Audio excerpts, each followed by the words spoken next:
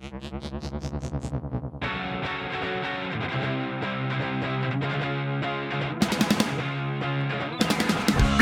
Bigfoot Collectors Club with Bryce, Michael, and Ivy.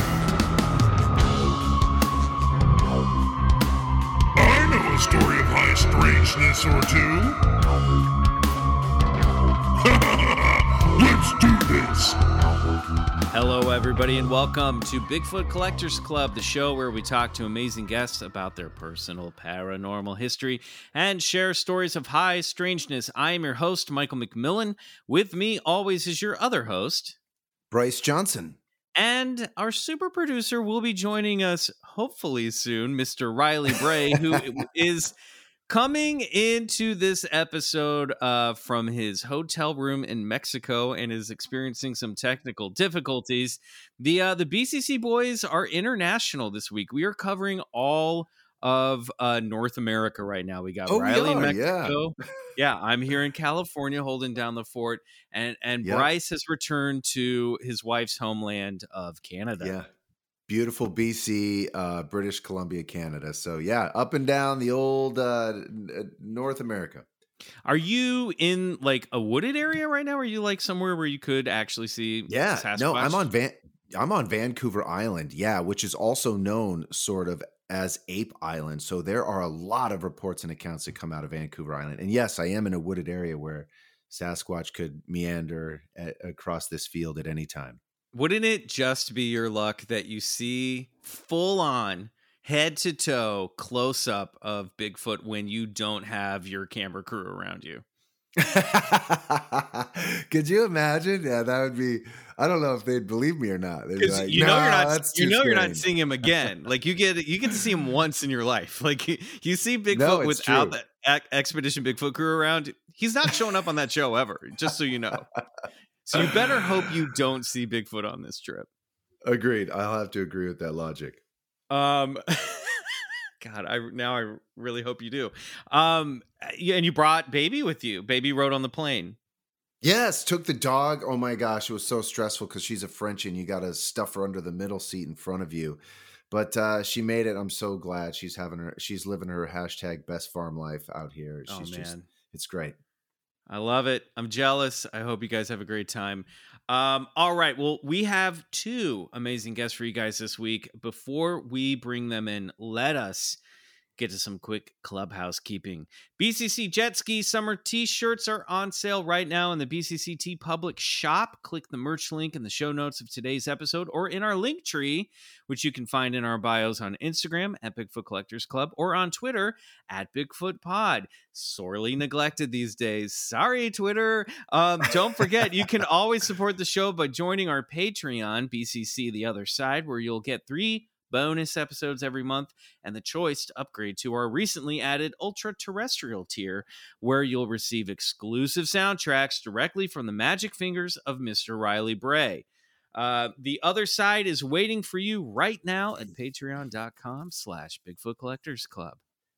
And, finally, please just give the show a 5-star salute and drop BC a 5-star review on Apple Podcasts. It helps BC, get the show see, to you new really listeners. You really are in Canada because you just called our show BC and not BCC. No, I said BCC. Oh, maybe it cut out. Maybe I cut out. Well, it helps get the show to new listeners. If you do, we might just read it on the air, like this one from Vomitron. I was all in on these nerds until they condiment shamed me for putting ketchup on a hot dog. America is about freedom, and their unwillingness to celebrate diversity and condiments is a real buzzkill. They seem pretty desperate, so I'll give them their 5 stars. 5 stars! Thank you, Vomitron. You know what? Of course, someone who calls themselves Vomitron would put ketchup on a hot dog. I rest my case. Mustard only, folks. Come on. We appreciate the support, and I'm sorry you have terrible taste in condiments and hot dogs. All right, our guests today are the director and co-writers of a new horror movie, Revealer, which you can watch right now, exclusively, I think, on Shudder. Please welcome to the show filmmaker Luke Boyce, and welcome back to the show screenwriter and sci-fi and fantasy author Michael Moreci. Woo! Hello. Hey, how's it going? Now, why don't you tell us who's Luke and who's Michael? Well, This is Luke Boyce. Sound a little unsure. I like that. I like that you paused. Like, wait. Are you sure? Yeah.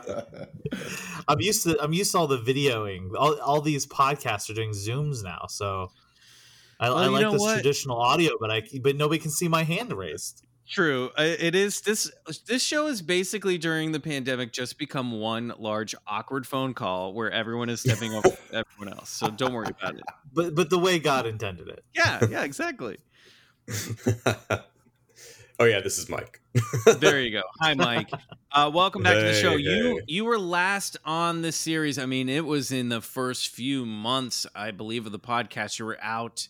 I think you were on. Were you promoting We Are Mayhem already, or what? You were out here for some book promotion. I can't remember which one was coming out, but you dropped in and we discussed the Verona's UFO incident. Sans Bryce. That was the first episode that Bryce was not here for. So this is nice. Bryce and Mike are together for the very first time.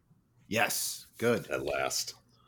So boys, tell us a little bit about Revealer. Oh, Mike, you wanna go for this one? You're a little bit more succinct than I am. Yeah, I can. Yeah, so Revealer, as you said, is a film that we made. It is exclusively on Shudder, and it is the story. It takes place in 1987 Chicago. So we're in the throes of the satanic panic that I'm sure everyone's familiar with, especially if you're watching Stranger Things right now. Oh, yeah. And it's about a woman, Angie, who's a peep show worker who works at this bookstore / peep show, Revealers. And she has a enemy that's protesting outside, Sally.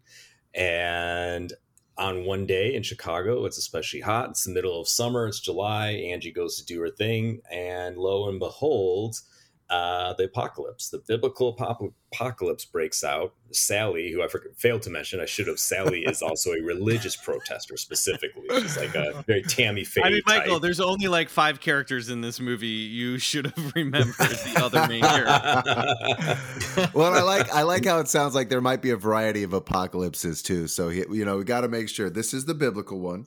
This is the biblical one. Yeah. It's not the environmental apocalypse. Right. Right. Not yet. So yeah, Sally and Angie end up getting trapped in the peep show together. This odd couple, and they have to find a way to I don't want to say escape the apocalypse, but navigate the apocalypse and work together to get through this event. Just Love like that. all of us navigating the apocalypse. It's very relatable. Exactly. Film gets more prescient by the day. Yes. Oh, what's this I see? Oh, we are now joined by super producer Riley Bray. Welcome, Riley. Buenos dias. What's up, guys? Nice. How's Mexico, buddy? It's awesome. I spent a week in Mexico City. It was mind-blowing. And then just got into Puerto Escondido today. And I'm having the time of my life. Wow. Oh, I mean, you that's can so hear great. it in your voice. My Spanish is improving. I'm eating so much ceviche and guacamole. And I spent you the posted afternoon in the something- ocean. Yeah, you posted Yeah. some food last night that was looked like the most delicious food. You were you're eating some beans and it looked incredible. Oh, yes, the dank beans. Yes, Yeah, they were the dank incredibly, beans, that's right. incredibly dank. Yeah. So The chapulinas, I don't know. Maybe not for me. That's crickets that I tried for the first Oh. time. They were good, but the legs, it's hard to get past the legs in your teeth. I don't know. Oh, yeah, no. Well, speaking of legs and teeth, we were just talking about Revealer and the new horror film from Luke Boyce and Mike Moreci. And I watched it last night, and it is a blast. It was the perfect. I don't know if this is just sort of the luck of the way things came out. You mentioned 1987 and that satanic panic, and I had just finished Stranger Things and was jonesing for more. And this felt like the perfect aperitif to chase after watching it. So if you guys are listening and jonesing for something in that zone, you absolutely should watch Revealer. Oh, thank you. Yeah, someone actually, I think at one point called our film "Sexier Things." So Nice. Nice. Yeah, love that. And I won't give too much away, but I will say one of my favorite final moments in a movie in a long time, especially a horror Oh, film. wow, thank you. So, Awesome. everyone listening at home, you should definitely check out Revealer on Shudder. All right, guys, let's get into it. Let's get into this whole thing. Let's do Luke, it. Mike, you're here now. We didn't have any BCC news really planned, but I did just want to go over this BCC news bite. Okay. Are you guys familiar? This happened today as we were recording. Are you guys familiar with the Georgia Guidestones? No. Ooh. Bryce, this might ring a bell from your old Coast to Coast listening days. So the Georgia Ring a bell. I did the story of high strangeness on it. The Georgia Guidestones, man. Father yeah. You did Georgia Guidestones? I thought you did the Coral Castle. No, I believe I did the Georgia Guidestones as well, built by possibly the Rosicrucians. Somewhere out right. let me see if is it in Atlanta or something? No, near it's Atlanta? outside of Atlanta. It's in I forgot that we actually did the Georgia Guidestones as an episode. That's how long we've been doing the show. Well, guess what? Yeah. What? Conspiracy theorists presumably bombed it today and blew up half of it. Whoa. Oh, wait, what? Well, let me just tell Luke and Mike what they are real quick. Yeah. They're these 3 concrete slabs, huge slabs, purchased by this mysterious figure with all cash who walked into a bank. And on these slabs are in 10 different languages all over the world, these sort of what to do post-apocalypse, like, keep your population numbers down. It's sort of like a go-to guide for what to do if the shit hits the fan. Yeah, and it's written down in like several different languages, and it's very mysterious object, and it's in Georgia nonetheless. What? Yeah. Weird. I remember this episode now. Yeah. Yeah. So basically it's sort of like, it's all this stuff of like, a lot of it is like about conservationism and like basically if like we blow it and we're trying to survive, here are all the like things that we should do to like restart the population and keep the earth sustainable. And one of the things in it says that we should keep the population under like 500 million. So recently, this has become a big thing in conspiracy theorists' minds. Like, I think in QAnon and a lot of this other stuff that's going on, people have thought that this is a globalist one world government agenda, which I think it's pretty much just a wacky outsider artist doing this stuff. But they've glommed onto it, and it's become part of the new satanic panic. And there have been people calling it. There was actually a woman running for, I believe, the Georgia Senate or Congress, who's calling these the satanic guidestones, and was vowing to tear it down. And I don't believe she won her primary. This is all off the top of my head, so I could be getting some of this wrong. But just earlier today, somebody, they don't know who, blew up like half of the monument, bombed it, and crumbled one of the slabs. Yeah. So they don't know. Is this dated? Do they have an idea? When were these put up?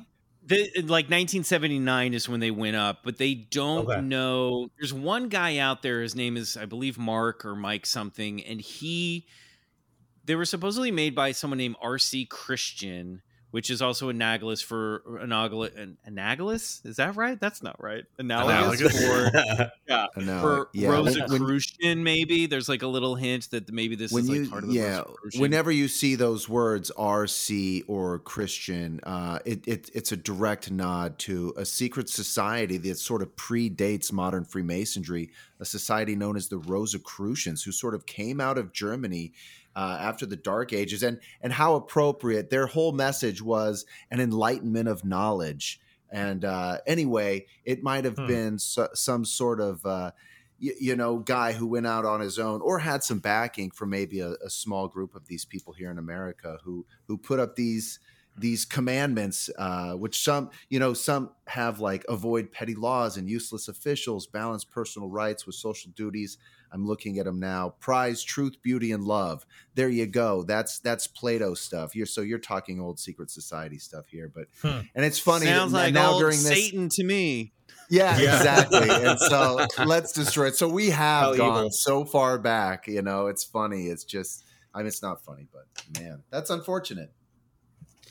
Yeah, they just don't know who paid for it, but it's near like one of like Georgia's largest granite cities. So like the mayor of the town's like, we love this. It shows people that like what we do here, like we make granite. So that sucks, and hopefully they get restored. But yeah, guys, conspiracy theorists, chill the fuck out, okay? It's a piece of art. Relax. I kind of remember when conspiracy theories were fun before the internet. Like it was like a pastime, and now it sucks. Yeah. It really sucks. So, Luke, where did you grow up, and did you grow up in an area where you experienced the satanic panic firsthand and thought, well, I got to make a movie? Yeah. Whew. Oh boy, did I. I grew up in Central Illinois, so it was a small, really, really small town called Cissna Park. It's about maybe hour and a half south of Chicago. Like 800 people in the town, no stoplights, but we have 4 or 5 churches. So there you go.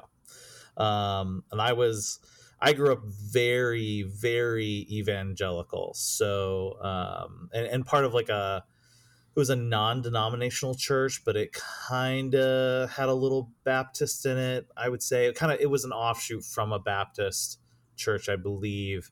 But they wanted to kind of get a little bit more modern and non-denominational with it. So I kind of, that was my entire childhood. I don't think I didn't see a secular concert until I was 18, I think. I mean, to be fair, neither did I, but that's just because I was a nerd. Well,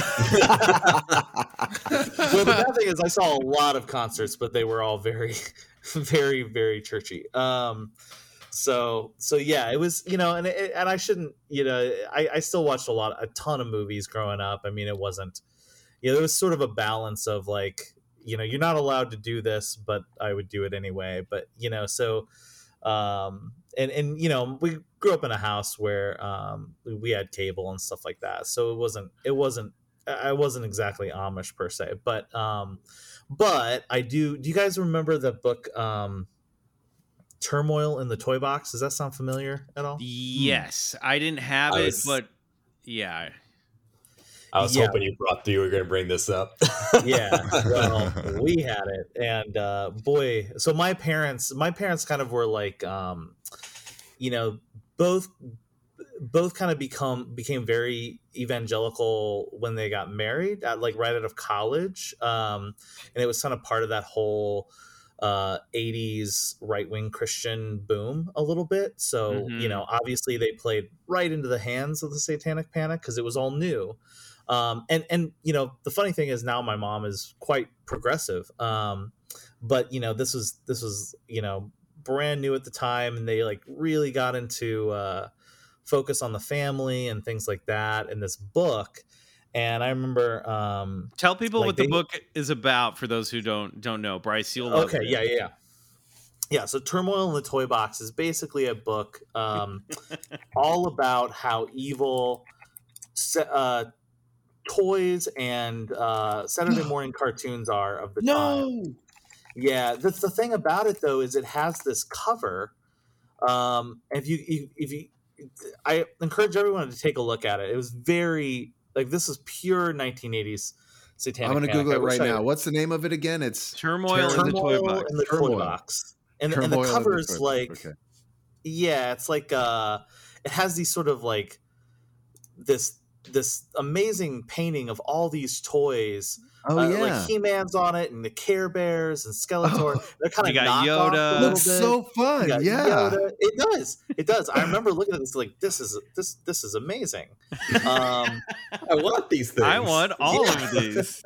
Yeah. So and then, but I very vividly remember when I was really little, falling asleep with my He-Man toys, and when I woke up, they were gone. My mom had thrown them all away, and I wasn't allowed to have anything. And it like to this day, it's like psychologically damaged me. I was so mad, and I remember finding this book many, many years later, and my mom hates it when I bring it up. I will never let her live it down, because she just took it way too seriously, and she knows now that she took it seriously. But this thing is hilarious. My friends and I bought a copy a few years back, and we would do readings of it together, because it's that's just great.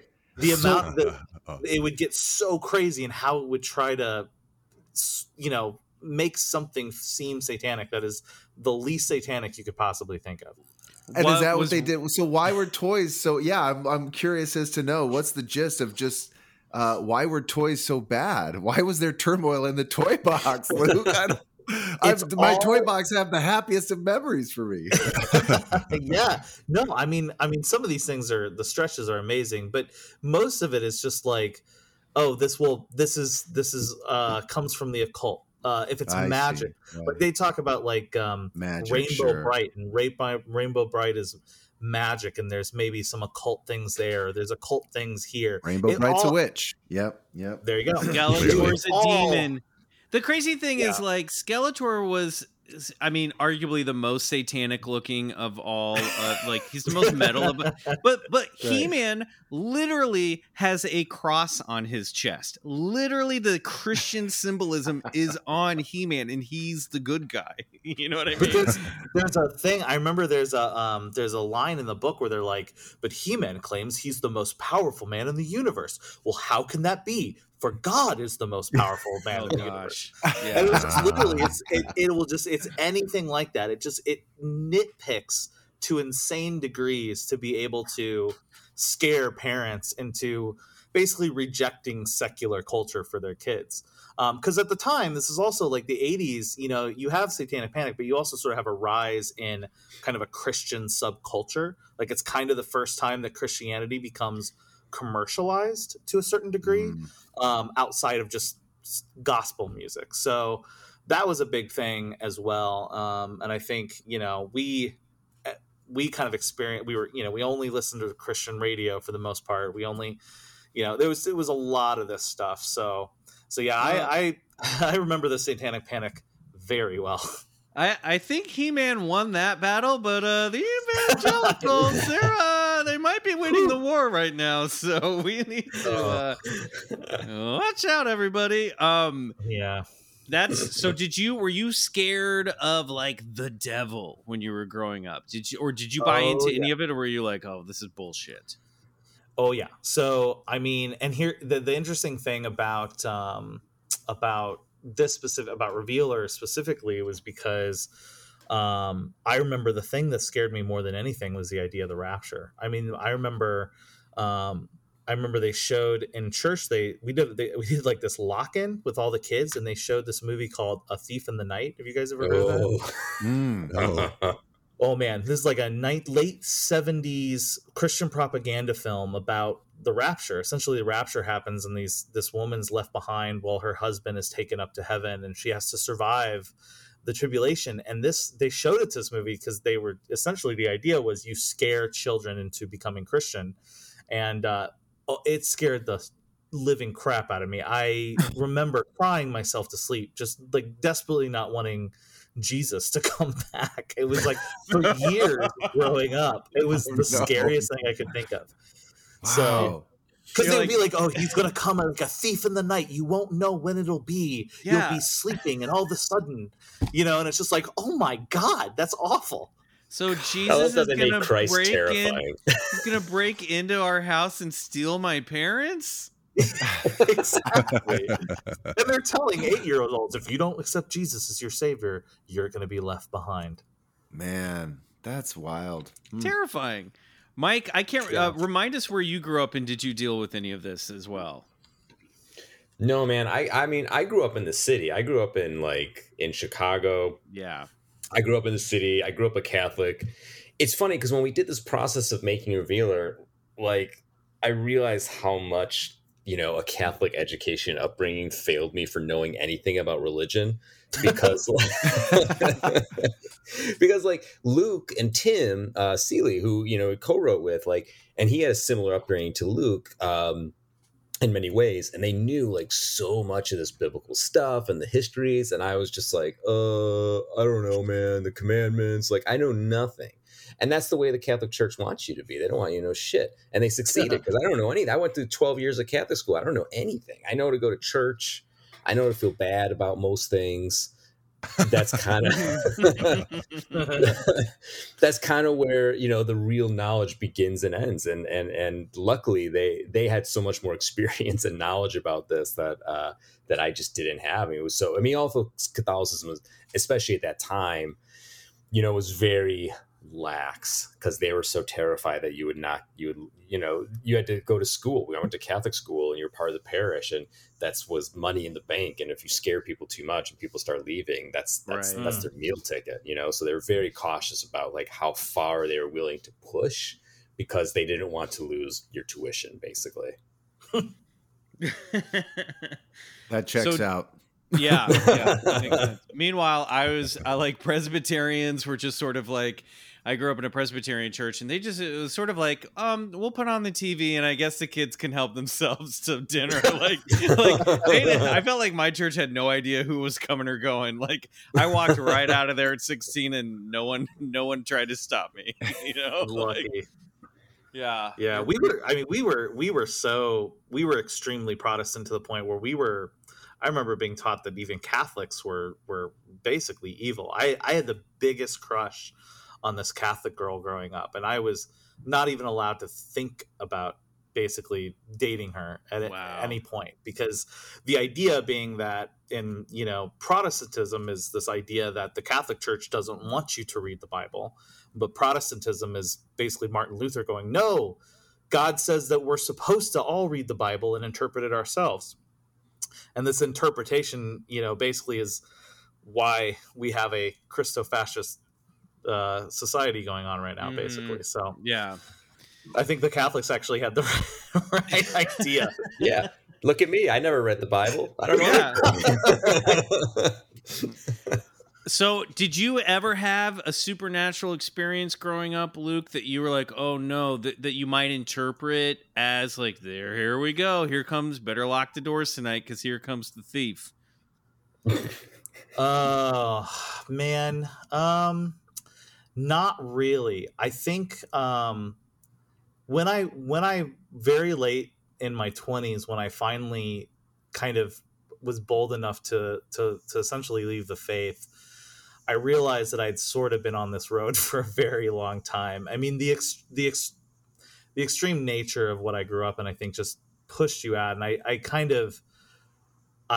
remember my parents used to buy me these are you guys familiar with apologetics at all? Do you know what that is? No. This is something I think was maybe just in your world. Yes, trust me when I say I have a lot of useless information in my head. Apologetics is the study in Christianity of basically why things are the way they are. So it's explaining things, and a lot of it is explaining it to a non-Christian. And I was so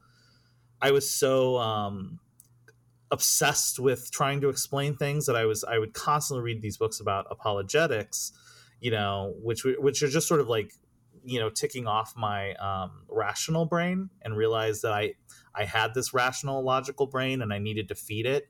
And, in the process of trying to do that to feel comfortable in my faith, I think I eventually just built myself up to be a skeptic, and I am still a skeptic to this day. So I haven't really, there was things definitely, I was like always obsessed with the paranormal and that kind of stuff. There was certainly, my town had some interesting stuff in it for sure. That people love to talk about stories. There's a thing called Lantern Lane where I grew up. That's a fun little paranormal story, but I never quite experienced it. Tell us about the legend of Lantern Lane. Yeah, and I had to remind myself a little bit about it, but it's there's this country road near my town where if you go and you sit at a specific spot, you can see this red lantern down the road, and it basically slowly comes towards you, and then at a certain point it dissipates. And Oh, people will that's talk cool. about how you could just drive to this road, and if you're lucky on the right night, you could see it. And I remember I had tons of friends who said they'd seen it, but I never did. And the whole story is that it was like this years and years ago. There's this farmer who went out during a storm to check on his cows, and he never came back. And the wife went out to check on him. And then when this was like in the winter, and then when the spring came, they went out and found both bodies had been mutilated, had been missing all winter. And so the whole story is this is the farmer's lantern looking for checking on his cows, essentially. Mutilated by what? Nature or by some person, some sicko? We don't know. We don't know. Wow, that's the thing. I don't know if there's any part of the story that actually tries to explain it.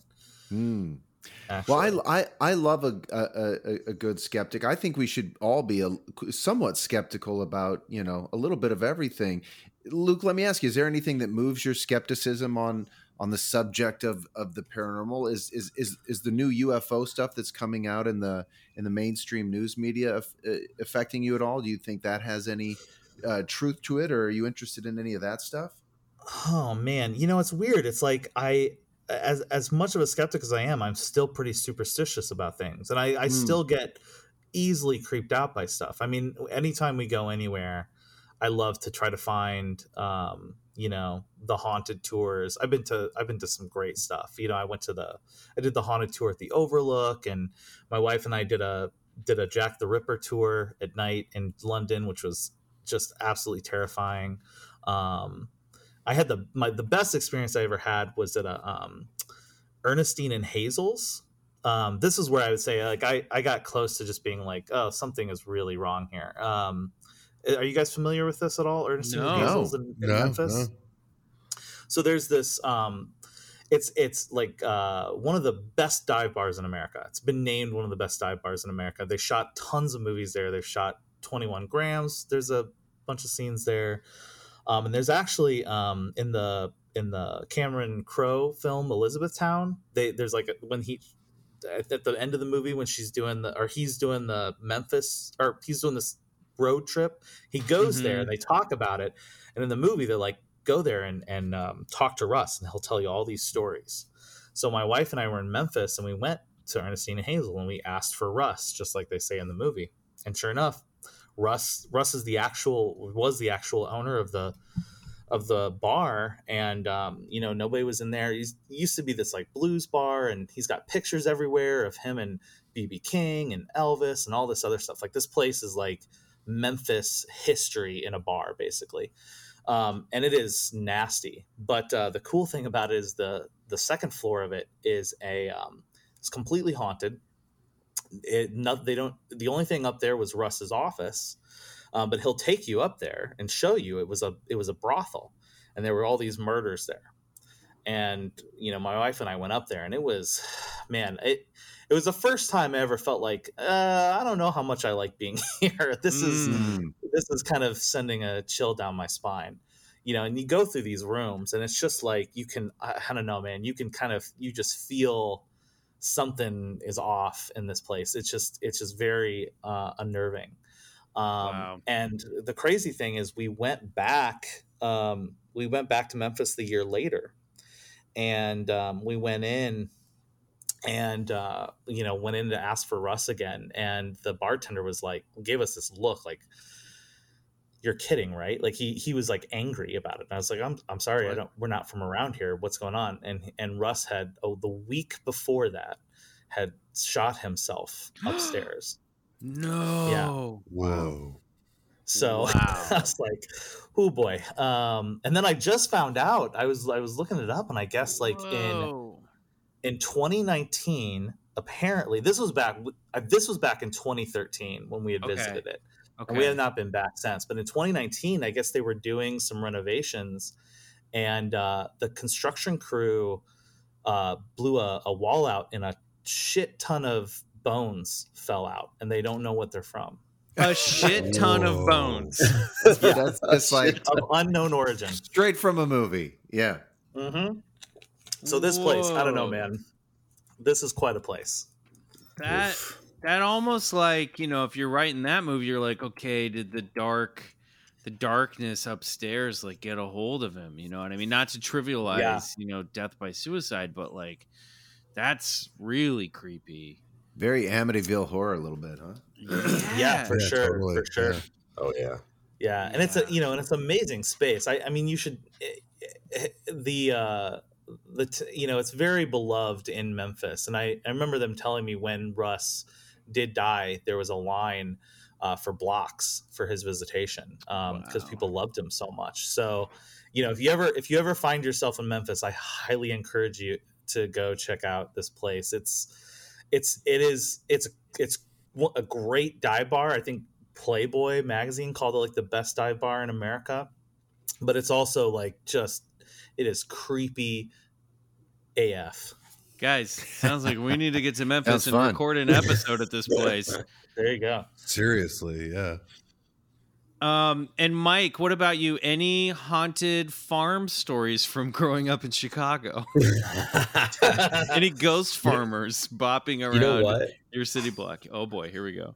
I actually have a story from my recent. I just went to Tennessee. We were talking before we started here, and we stopped in Louisville, and we stayed a few nights at this hotel, the Sealbeck Hotel, which I don't know if you guys have heard of. It's a very famous haunted hotel. It was built in 1905, and I do have some childhood stuff, and I'm a committed believer to ghosts. I very much am of the belief that I've seen a ghost more than once.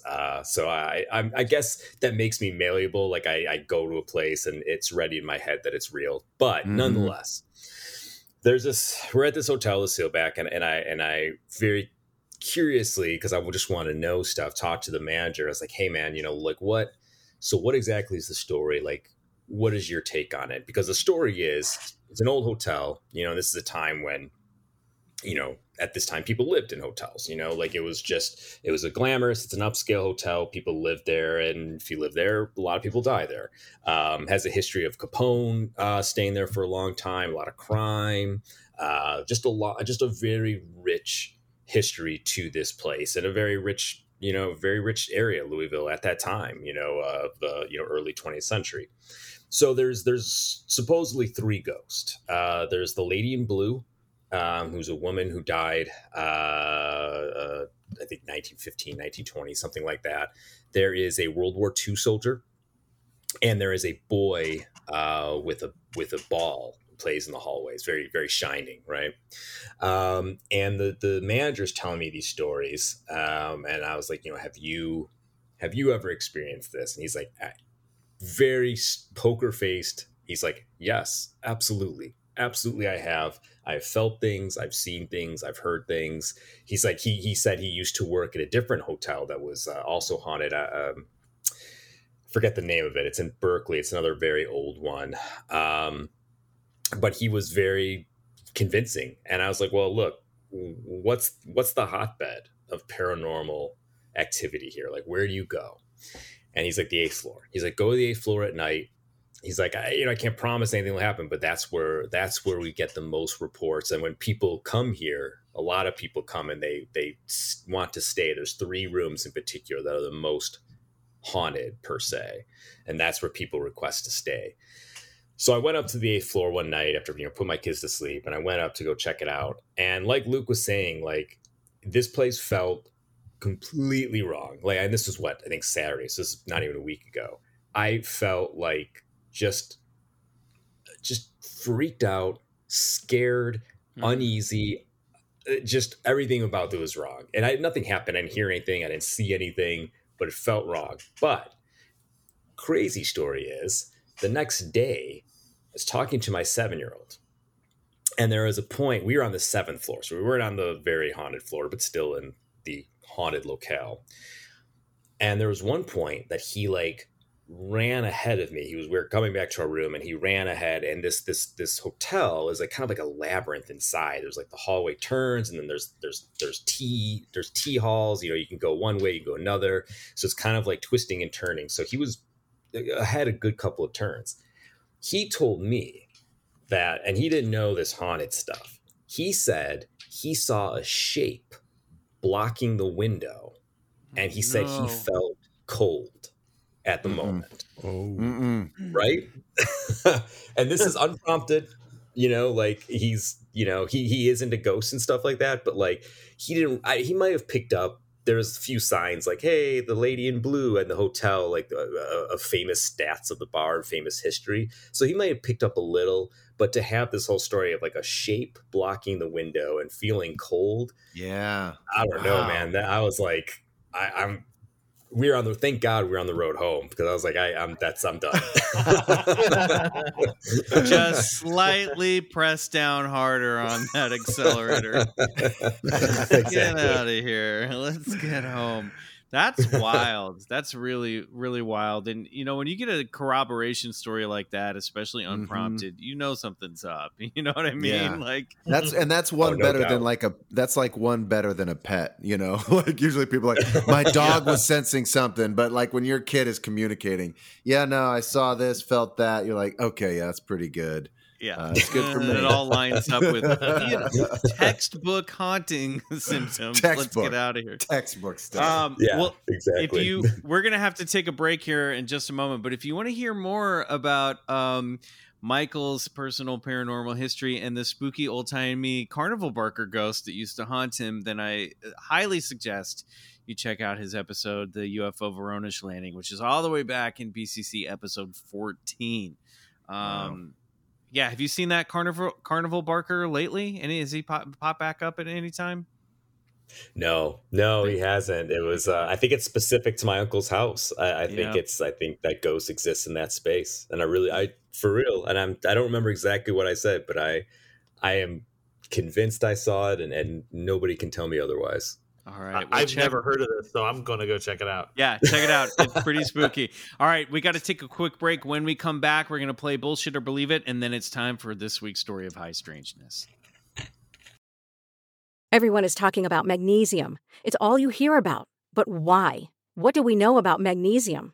Well, magnesium is the number one mineral that 75% of Americans are deficient in. If you are a woman over 35, magnesium will help you rediscover balance, energy, and vitality. Magnesium supports more than 300 enzymatic reactions in your body, including those involved in hormonal balance. From functional medicine doctors to mental well-being and female hormone experts, we all know that magnesium is the one mineral to improve all aspects of well-being and health. But which one?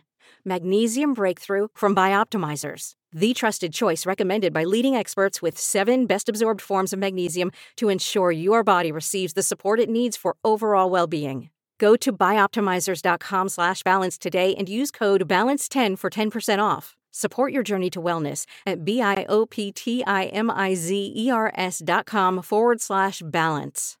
Magnesium Breakthrough from Bioptimizers, your foundation to optimal health and vitality.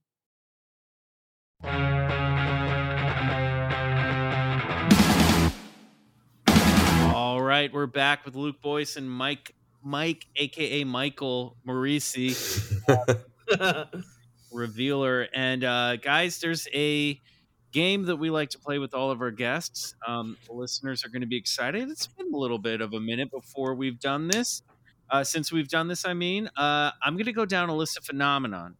And if you're open to it, you're going to say believe it. If you're not open to it, you're going to say bullshit.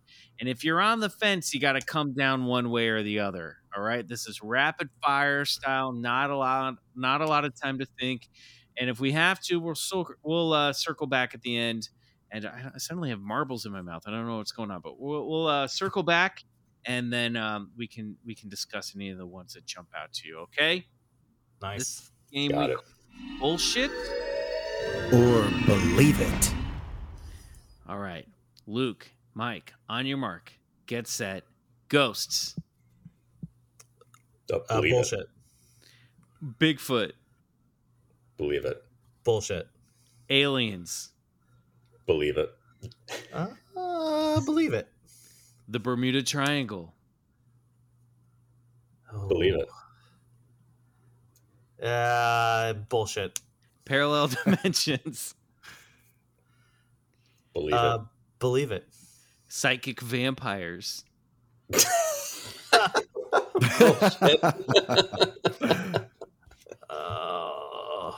Bullshit. Spontaneous combustion. Believe it. Believe it. Astral projection. Oh. I'm gonna go bullshit. Believe it. Ouija boards are a link to the other side. Bullshit. My rational brain says bullshit, but I'll never do it. So I don't know. Maybe there's a subconscious there. I don't know. Alien abductions. Believe it. Believe it. Dogman. The Day of Pilkey comic? Sort of. I was gonna say No. Wait, like weekly world news. Dogman is a bipedal. It's a relatively entity. new phenomena. Yeah. It's a I don't know this bipedal. one. It's kind of like Sasquatch, except instead Okay. of like the head of an ape, there's people report seeing like a long ears and a snout like a dog, and that's just I'm barely getting into it, but big. There's an entity called the Beast of Bray Road in the late 80s and early 90s in Wisconsin. All these people were seeing this like wolf running around on two legs. No bullshit on that one. Yeah. Save Save your laughs for the next couple one coming up. Mothman. Believe it. I'm gonna believe it. Yeah, because I love it. You've seen the Mothman prophecies. Come on. Yeah, no, I know. I love that movie. Sheep Squatch. Oh, I don't know. what? There's where your laughter should go.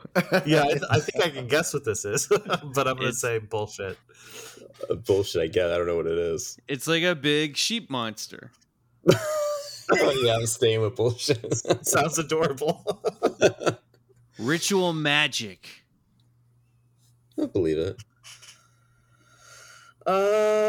Bullshit. Levitation. Bullshit. Bullshit. Yeah. The healing power of crystals. Bullshit. Bullshit. We're living in a simulation. I believe it. I think. Oh, this is a tough one. I'm gonna go bullshit. The government is hiding the truth about Elvis. Bullshit. Yeah, bullshit. Miracles. I believe it. That's a tough one to define, but I'll let's say bullshit. Reincarnation. Bullshit. Bullshit. Destiny. Bullshit. Bullshit. Life after death. Believe it. Ooh, bullshit. Wow, well done, guys. That was very interesting. Hold on. I love the double believe it after spontaneous Me combustion. too. Yeah. They're like, oh, hardcore, yes, spontaneous combustion. Hardcore. As if they'd both seen it themselves. Do it all the time, guys. People can catch fire at any minute. Fucking believe that shit, dude. You don't even have to be anywhere near a fire source. All right. Any one of those you guys want to circle back to and comment on? Oh man, I'm surprised. I'm just a general surprise that Luke. I knew you were a skeptic, but wow, man, Bullshit Wait, on where did you ghosts. fall? Yeah, not even go. Where'd you fall on aliens? Did you say bullshit? no, I believe it. Yeah. What about alien abductions? What about that fire in the sky shit? That's a good one. Yeah. What did I say? Believe it or bullshit on that one? I think I said. I think you said believe it. I think I did. Yeah, I think I have to. I mean, if I believe in aliens, I think I gotta. I don't know. I'm too agnostic on aliens, I guess. All right. Go. Well, you know what? Maybe your mind is going to change after this story. I hope so. It's time for this week's story of high strangeness, and it's Bryce's turn to tell us all his story. So, Bryce, I'm going to let you take it from here. Great, let's do it. Well, I think you guys are going to like this one, because this next story of high strangeness was actually recommended by way of BCC listener.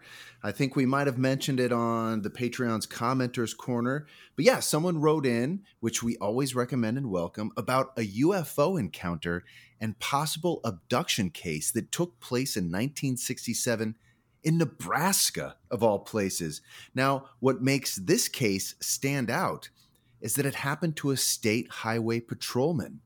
Also, our BCC listener mentioned that someone had made a comic book about the encounter, and there was a beer recently named after the incident, and I said to myself, okay, hold on, why the hell haven't we done this for a story of high strangeness yet? And so here we are. Now, whether or not we can tie it to our much talked about Summer of Water, that remains to be seen, but let's jump in. Oh, yeah, I forgot to mention it's BCC Jet Ski Summer. I forgot. Right, yeah, of course. It's Jet Ski Summer, Bryce, boys. Yes. You set it up. Yes. What's the name of the beer and therefore the incident? Oh, yeah, that's funny. Okay, so let me get to that. I got to go to my notes. That was for later. But the beer is named, and Riley, I think you'll like this. Speaking of dank, I think the beer was named, Star Space Dank IPA. Oh, yeah. Named after this supposed extraterrestrial meeting. And the comic book writer, who of course I'll talk more on later, his name was Michael Jasorka, and he wrote an incredible 50-plus page comic book about the incident that went along with an audio tape from the contactee Herbert Schirmer himself. But I'm giving too much away. Let's jump in to this story of high strangeness. On the night of December 3rd, 1967, State Highway Patrolman Herbert Schirmer, all of 22 years old, was patrolling the area around Ashland, Nebraska. He finished checking on probably the only 2 gas stations in town and radios back to the Wahoo Sheriff's Station to let him know that all was clear. At around 2:20 in the morning, he sees what looks like some red lights ahead. Pulled onto the highway and putting the mic down, I seen some flashing lights in front of me. Now, first it appeared to me as a truck. As I got closer and put the high beams of the lights on the patrol car, on this object started raising. These lights started raising up in the air to about 40 feet. And it becomes very clear, very fast, that this thing is no truck. The object in front of him starts to light up and raise off the ground. The lights got bigger as he got closer. Herbert Schirmer described the craft. Yeah, it was shaped like a football. Very metallic, like a very shiny bumper. If you polished a bumper on a car. It had a catwalk going around the center of it, which sort of circled the craft. It seemed like there were red flashing lights coming out of a porthole. And it had a reddish-orange glow coming from beneath it. I mean, sounds like a classic saucer to me right there. Mm-hmm. Classic CS. Yeah. This is peak CS.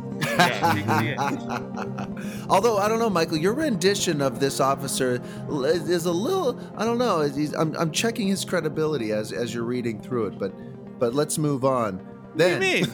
He's a salt of the earth Nebraska guy. Well, I'm playing a Nebraskan here. I'm from Kansas. This is my people. Okay, I want to see some conviction in this. Here we go. A beam of light. Mid-story. I felt it was very natural. All right, fine. You want conviction? Fuck you. I can take a note. No. Here we go. I'll give you conviction. Hit me up. Here we go. This is an event that changed his life here, Michael. I'm Herbert Schirmer. God damn it! I'm going to tell you about this classic flying saucer. So here you go. You asked for it. A beam of light hits Luke, highway I just want to let you know. I know you're a director. I want to let you know I can take direction. Here we go. So then a beam of light hits Highway Patrolman Herbert Schirmer and his patrol car. Then there was this white flash that came onto me in the patrol car. It felt as if we were being pulled. We were being pulled up the side of this bank to the left of the road. I felt nothing. At first I felt kind of stunned and shocked, and then I felt sort of tingly. As the car and I moved up the bank to the top of this field, this object landed, and some legs came out and it sat down. I was just sitting there motionless. I couldn't move. This hatch came open, and this light came out of the hatch, and this form came down, and it looked the form of a human being, and this form started walking towards the patrol car with an object in its hand. That's much more believable. Now, Schirmer described the entity as follows. They were about 5'4". They wore grayish silver suits and were very muscular in the shoulders and chest, slim from the waist down. They had wide mouths, flat noses, and silver copper faces. Each wore a little black box with an antenna over an ear. Now, as this anthropomorphic being is approaching Schirmer's patrol car, another one of the beings comes down the ramp of the UFO, also carrying something in its hands. So the first being approaches Schirmer's driver's side window, and with this object that Schirmer described as looking like a squarish oval type thing. It looked like it had a lens in front of it, and the only thing I could think was, oh my God, what's gonna happen now? And that's when the object emits a green light that covers the patrol car and everything in it. And then, as fast as the light shot out, shwoop, it went back in again, leaving Schirmer with another odd sensation, a feeling of nothingness. Now that's when the other being started walking towards his patrol car. I was sitting straight, looking straight. I couldn't even move my head. And he walked up to the car, and the window was about 3/4 way rolled down, and he had an object in his hand, a silver object that looked like a big pencil with a round ball on the end of it. And he pressed this on the side of my neck, which I felt some pain from, and I said, ouch! And then he stepped back, and I sort of sat there, and he opened up the car door and just went like this. And I sort of raised up out of the patrol car, and I was looking at him, and he was looking at me, and he said, "Are you the watchman of this town?" And my response was, no, my response. You wrote it in my response. Yes. And my response was, yes, sir. And he said, "Come with me, watchman." And they start moving toward the spacecraft.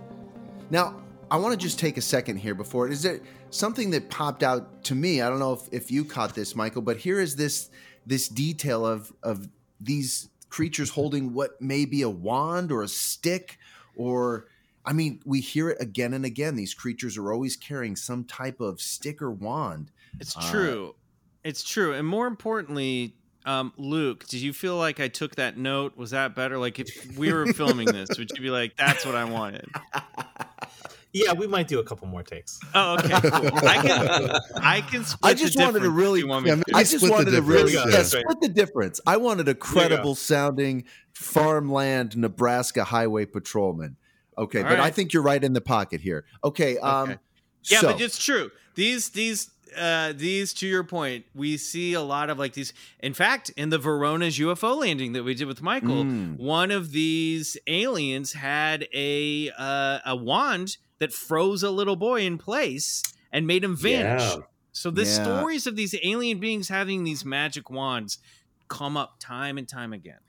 Well, and we see him in fairy lore going back centuries. You know, fairies with wands and you know, magic folk carrying these sticks or these wands. Anyway, so where were we? Oh yeah, okay.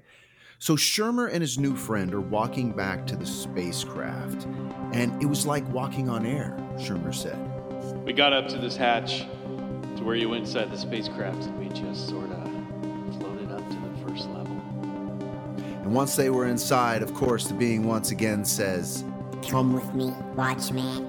Now, at this point, Schirmer floats up to what he said was the first floor of this of this spacecraft. Whoa.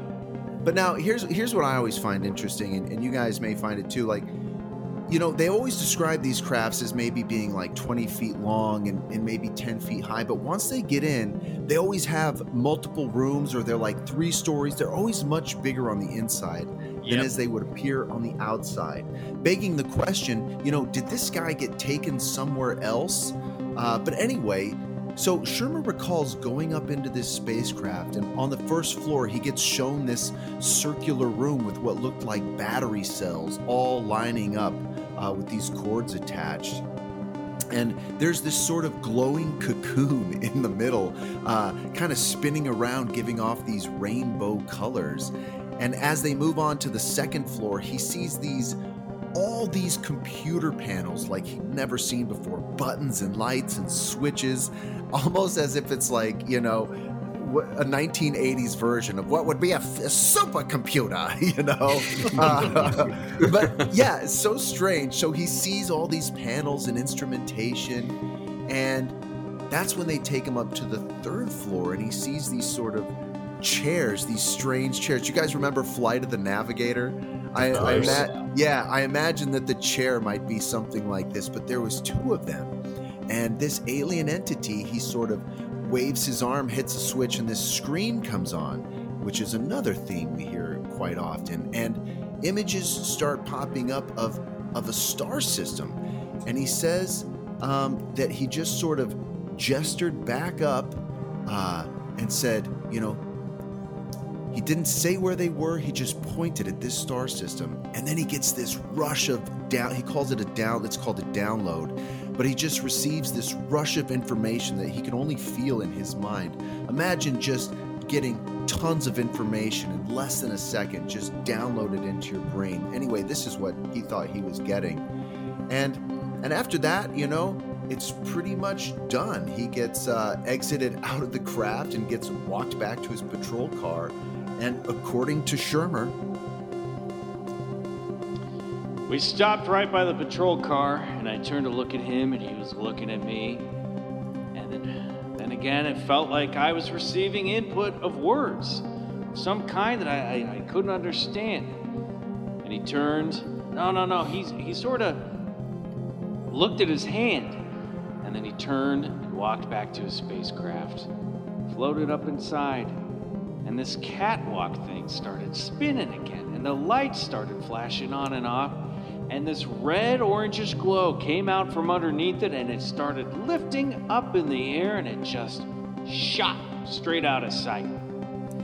I got back to the patrol car, I turned it around and headed for the police station. I tried to make communication, but the radio was dead.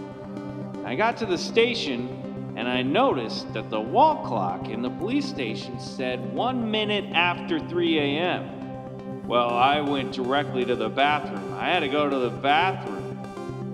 I had to go to the bathroom. If you know to what guess what? Drink water, Michael. He needed water. There's your connection to water. He needed a drink of water. Now, by the way, these are all Herbert Schirmer. That's how this story of high strangeness ties to water. Landed Sometimes that's all it takes. Now, remember, these are Sherman's actual own words that he told at a UFO conference in Florida. But I wanted to point out another sort of pattern that seems to emerge again. Did you guys pick up on this 3 a.m. thing, this middle of the night time of high strangeness? Luke and Michael, I don't know if you know, but in counting stories of these high strangeness tales, we often hear that these things happen around this window area late in the middle of the night, usually around 3 a.m. It's this seems to be this time of high strangeness. Yep. But anyway, after just getting back to the police station and sitting at the table, wondering just what the fuck happened to him, Schirmer lights up a cigarette and he just takes it all in. Can you imagine how good that cigarette is, that sort of after abduction ciggy? It probably feels so good, right? That's the best one. You think that, that's the best one. That's always the best one. So he's thinking to himself, right? Did I really just see a flying saucer? Did this really happen to me? And you know what? There's only one one other time cigarettes taste this good. And you know When's that, Mr. Schirmer? Yes, Herbert? after sexual intercourse. We knew that. We were dancing around it. You just danced right on the floor. Come I don't know on. I don't know what happened to me up there. You know what I'm saying, boys? Oh. Oh, Herbert. So, what he really said was, I looked at my report log, and I remembered through all the training and everything I went through that regardless of the nature of what it was, you put it in your report book because you just might need it. So I looked at my report book, I got my pen out, and I wrote, at 2:30 a.m., December 3rd, 1967, I saw a UFO at the junction 6 and 63. Believe it or not. That's right. And a few minutes later, another officer, he comes in and he looks at Herbert's report. He says, You really gonna turn that in? I mean, gee, Herb, I believe you. One time I was on my way to Wahoo, Nebraska, and I was driving down the road, and I looked over, and lo and behold, there were 2 UFOs sitting in a field, and these little green men were out there walking around, waving at me. I don't think you should tell anybody, Herb, because I don't think anyone's going to believe you. As a matter of fact, you're gonna lose your job if you tell people. to which Schirmer responded. It's the truth, Paul. So now it's all starting to, and he really said that guy, Paul. But anyway, it's all starting to hit Schirmer. And on top of it, he's starting not to feel well. So he goes home and he lies in bed where he feels this pressure on his body. I couldn't move my arms. You try to open your mouth, you can't say help. And then I went off to sleep and the phone rang, and it was the chief. And the chief says, get your butt down to the station right now. But Schirmer can't move. So the chief says to stay put, and the next thing you know, the TV, the press, and newspaper catch wind of this patrolman's police report, and they descend on the small police station, and that's when the shitstorm begins. Because apparently, as an officer of the law, a state highway patrolman, you can't just write that you saw a UFO on your police report and expect everything to be okay. Now, of course, after the incident, people did what people do best. They ridiculed and they poked fun. And while few believed Patrolman Schirmer and his wild tale of alien abduction, the vast majority of people laughed it off too and painted Patrolman Herbert Schirmer with a broad brush of attention seeker, liar, schizophrenic. But what happens, what people don't understand about Patrolman Herbert Schirmer, is that he loved his job as a highway patrolman. As a boy whose dad was an Air Force officer, There's only another time that cigarettes taste this good. It's when you get home from your job as a highway patrolman. Now he sounds like a drug, but I mean, okay. Bryce, I'm reading this dialogue. This man is all over the place. He's all over the place. There's no punctuation. No, it's true. It's true. It's wild. I'm just going with what I got to work with here. I'm sorry. You're doing great. You're doing great. Now, Herbert, his dad was an Air Force officer. He found himself moving around a lot. Riley, I thought you'd like that. Now, he had a hard time making friends and getting into early trouble. So the Nebraska Highway Patrol was really, a saving grace for this guy. It got him off the streets, out of trouble, but better yet, into a steady paying line of work that he loved. Now, unfortunately, for him, he'd only be on the job a few years before this incident happened, and ultimately, it would change the course of his entire life. Schirmer's story even caught the attention of the United States Air Force, who decided to do some sniffing around of their own and sent an investigative team from the Condon Committee that came to Ashland to interview Patrolman Schirmer. John Ahrens and Roy Craig were tasked with measuring the veracity of Herbert's story. Him and I had long discussions, and he told me to tell my story over and over and over and over. And I told it over and over and over, and then they found a 25-minute time lapse in my log, and John says, Herb, what happened to you between 2:30 a.m., December 3rd, 1967, and 3 a.m.? And I looked at him, and I couldn't say anything because I didn't remember. So he says, You gotta come to Boulder, Herb. And that's exactly what he did. They flew Patrolman Schirmer out to the University of Colorado, where the Condon Committee was located at that time. Now, here's a little refresher for those who don't remember what the Condon Committee was. It was an informal name. 99% of the people listening right now It was and co-hosting the show. And producing. Sure. It was an informal name of the University of Colorado's UFO project, a group that was funded by the U.S. Air Force from 66 to 68 at the University of Colorado to study unidentified flying objects under the directions of physicist Edward Condon. It was almost like an arm to Project Blue Book. Now, on February 13th, 1968, Schirmer would undergo regressive hypnosis administered by psychologist Dr. Leo Sprinkle, a researcher of UFO contactee experiences out of the University of Wyoming. Now, it was in these sessions that Patrolman Schirmer would recall in great detail his interactions with these strange beings and his tour aboard their craft and perhaps even outer space. But what we'll never know is the full goings-ons of just what happened, because there were still blank spots in Herbert's memory that even Dr. Sprinkle couldn't gain access to. Even Dr. Sprinkle couldn't get in there? That's right. Now, through the tough Dr. times... Sprinkle, the brain tickler? Yes, yeah. We talked about Sprinkle. He's a legend. Yes, Legend in the I know. game. I mean, Legend he's in my the game. Now, favorite C-list Batman villain. through the tough times, Officer Schirmer never wavered. He never changed his story, and there were tough times, believe me, because the incident, Patrolman Herbert Schirmer suffered greatly for coming forth with his truth. I went to my father and I said, Dad, I said, I know you have 20 or something years in the Air Force, but I just asked my father point blank. I said, Dad, what do you think of the UFOs? My father never said no, and he never said yes. He just said, Son, if you're telling the truth, stick with it. and so I stuck with it. And that's it. That's the story of Herbert Schirmer and his encounter with these strange beings from gosh knows where. Wow. So what do you think? I mean, first of all, Luke, I felt like, that last one was just a bit of a fun run for me, so we can take that back if you want to. Sure. Yeah, no, that's okay. I think there's some usable stuff in there. Mike, Luke, what do you think about Schirmer and his magical UFO experience?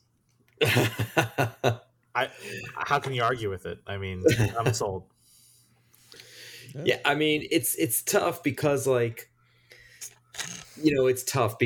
thing is, you have to wonder, and I'm sure you guys have had the same question, but you have to wonder, is it the same story more or less? Like you guys pointed out, like they always have this certain object and it's always bigger on the inside and it always ship looks the same and et cetera. But like you have to wonder, are the stories the same because it's like this cultural osmosis or cultural just repetition and parroting and all that, or the story is the same because this is just what they look like and it's real. It's like if you just 10 people describe the Buick, well, you're gonna get a picture of a Buick, Yeah, like right. And the way he describes it is so like, yeah, this is it's an alien craft, duh, like, right. Or you could say like, oh boy, it's it's the same old thing that everybody else describes. I would point to the incident with your son, right? That he's like, I saw a dark shape and I felt cold, just like a 7-year-old kid pulling stereotypical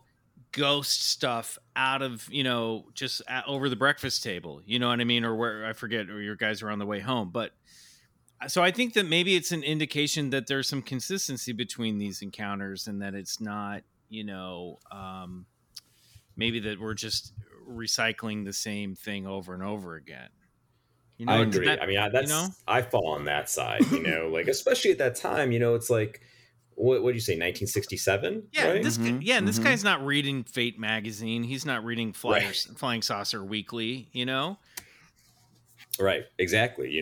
Like information traveled at a much different different pace, than if it traveled at all. So like you have to kind of take that in consideration too. I mean, I fell on the side like, yeah, for sure happened.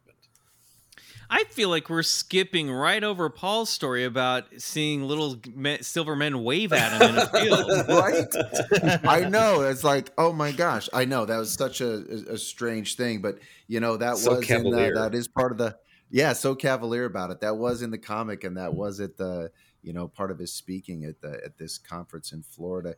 Here's the thing, I think you guys are right. Is he just describing an incident that as he experienced it?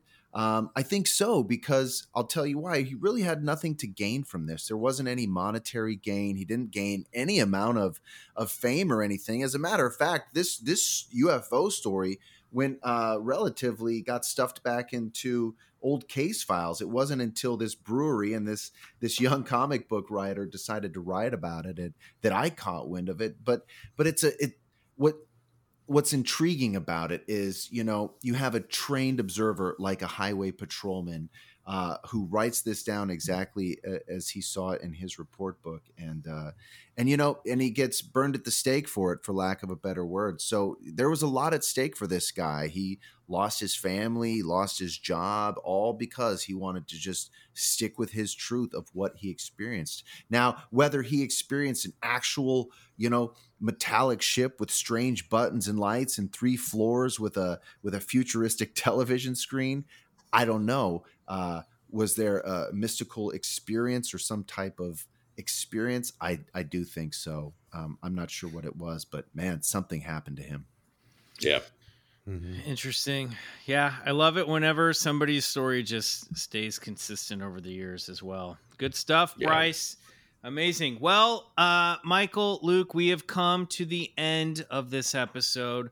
Where can people find Revealer, and then where can people find other stuff that you're working on?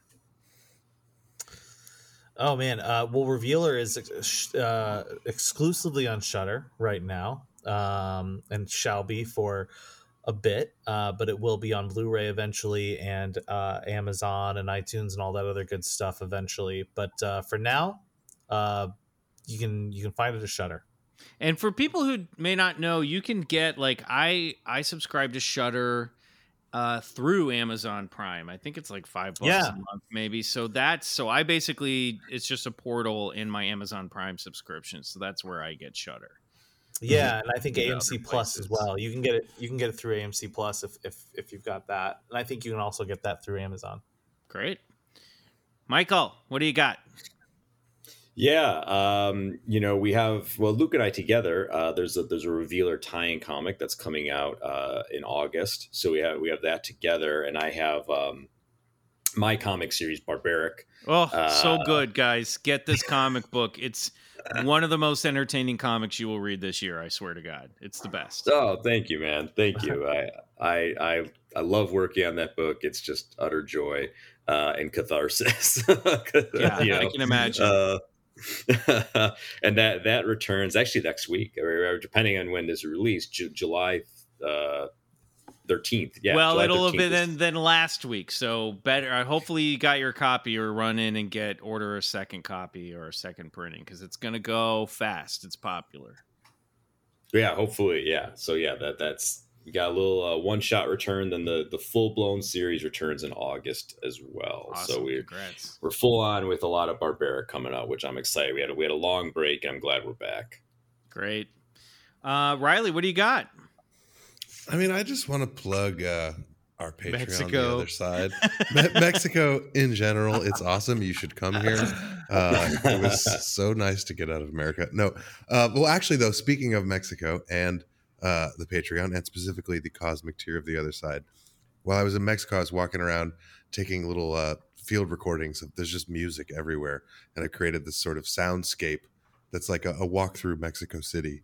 So that is something that I'm going to be posting to as one of my sort of ambient pieces. It's like the music of the air kind of thing. So I'm doing all sorts of stuff like that on the tier. It's ambient music, it's demos, it's music from the show, and it all kind of relates to that. There's even in this recording, it ends with a walk down a haunted alley where it's supposed to be haunted by a child ghost, and we were walking down this alley in a thunderstorm at dusk.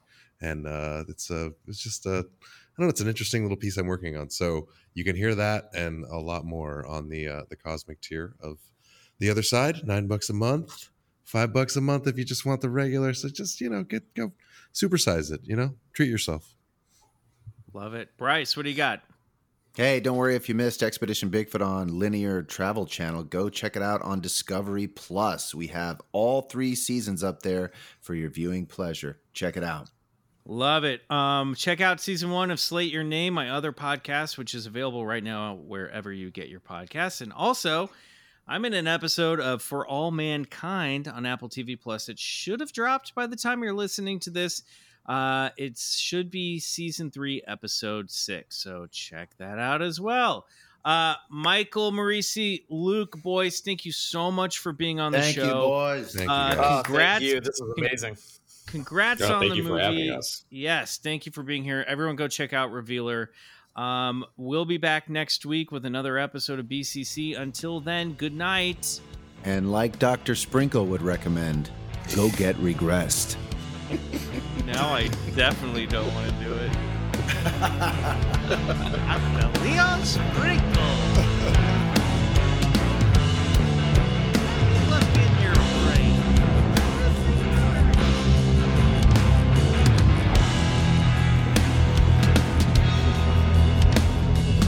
Bigfoot Collectors Club is produced by Riley Bray and Michael McMillan and scored and engineered by Riley Bray.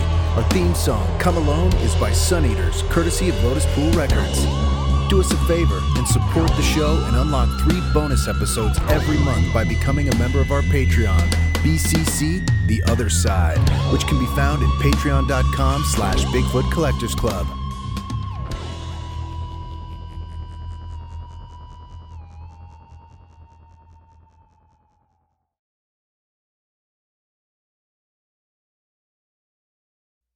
In the 1970s, John Todd burst onto the evangelical scene with a shocking tale. He claimed to be a former witch, involved in a then unheard-of secret organization called the Illuminati, and urged Christians to prepare for a violent world takeover. First of all, the number one weapon in everybody's home should be a 12-gauge pump shotgun. Hear the amazing story of one of the originators of the modern-day conspiracy theory. From Magnificent Noise and Sony Music Entertainment, this is Cover Up, the Conspiracy Tapes. Hey guys, Heather Ashley here, host of the Big Mad True Crime Podcast. If you're looking for a true crime podcast with all of the details and none of the small talk, you have found your people. Each week, we dive deep into a new case and learn everything there is to know, from getting to know the victim and the impact their case has had on those around them, to the investigation into what happened to them and who is or might be responsible. And if the bad guy looks like he might drink whiskey by a dumpster or has the social skills of an ogre, we say it because we were all thinking it anyway. As the name suggests, we get big mad over true crime, and I would love to have you join our incredible community of listeners with big hearts and zero time for small talk. Subscribe to Big Mad True Crime anywhere you listen to podcasts and listen to new episodes every single Monday.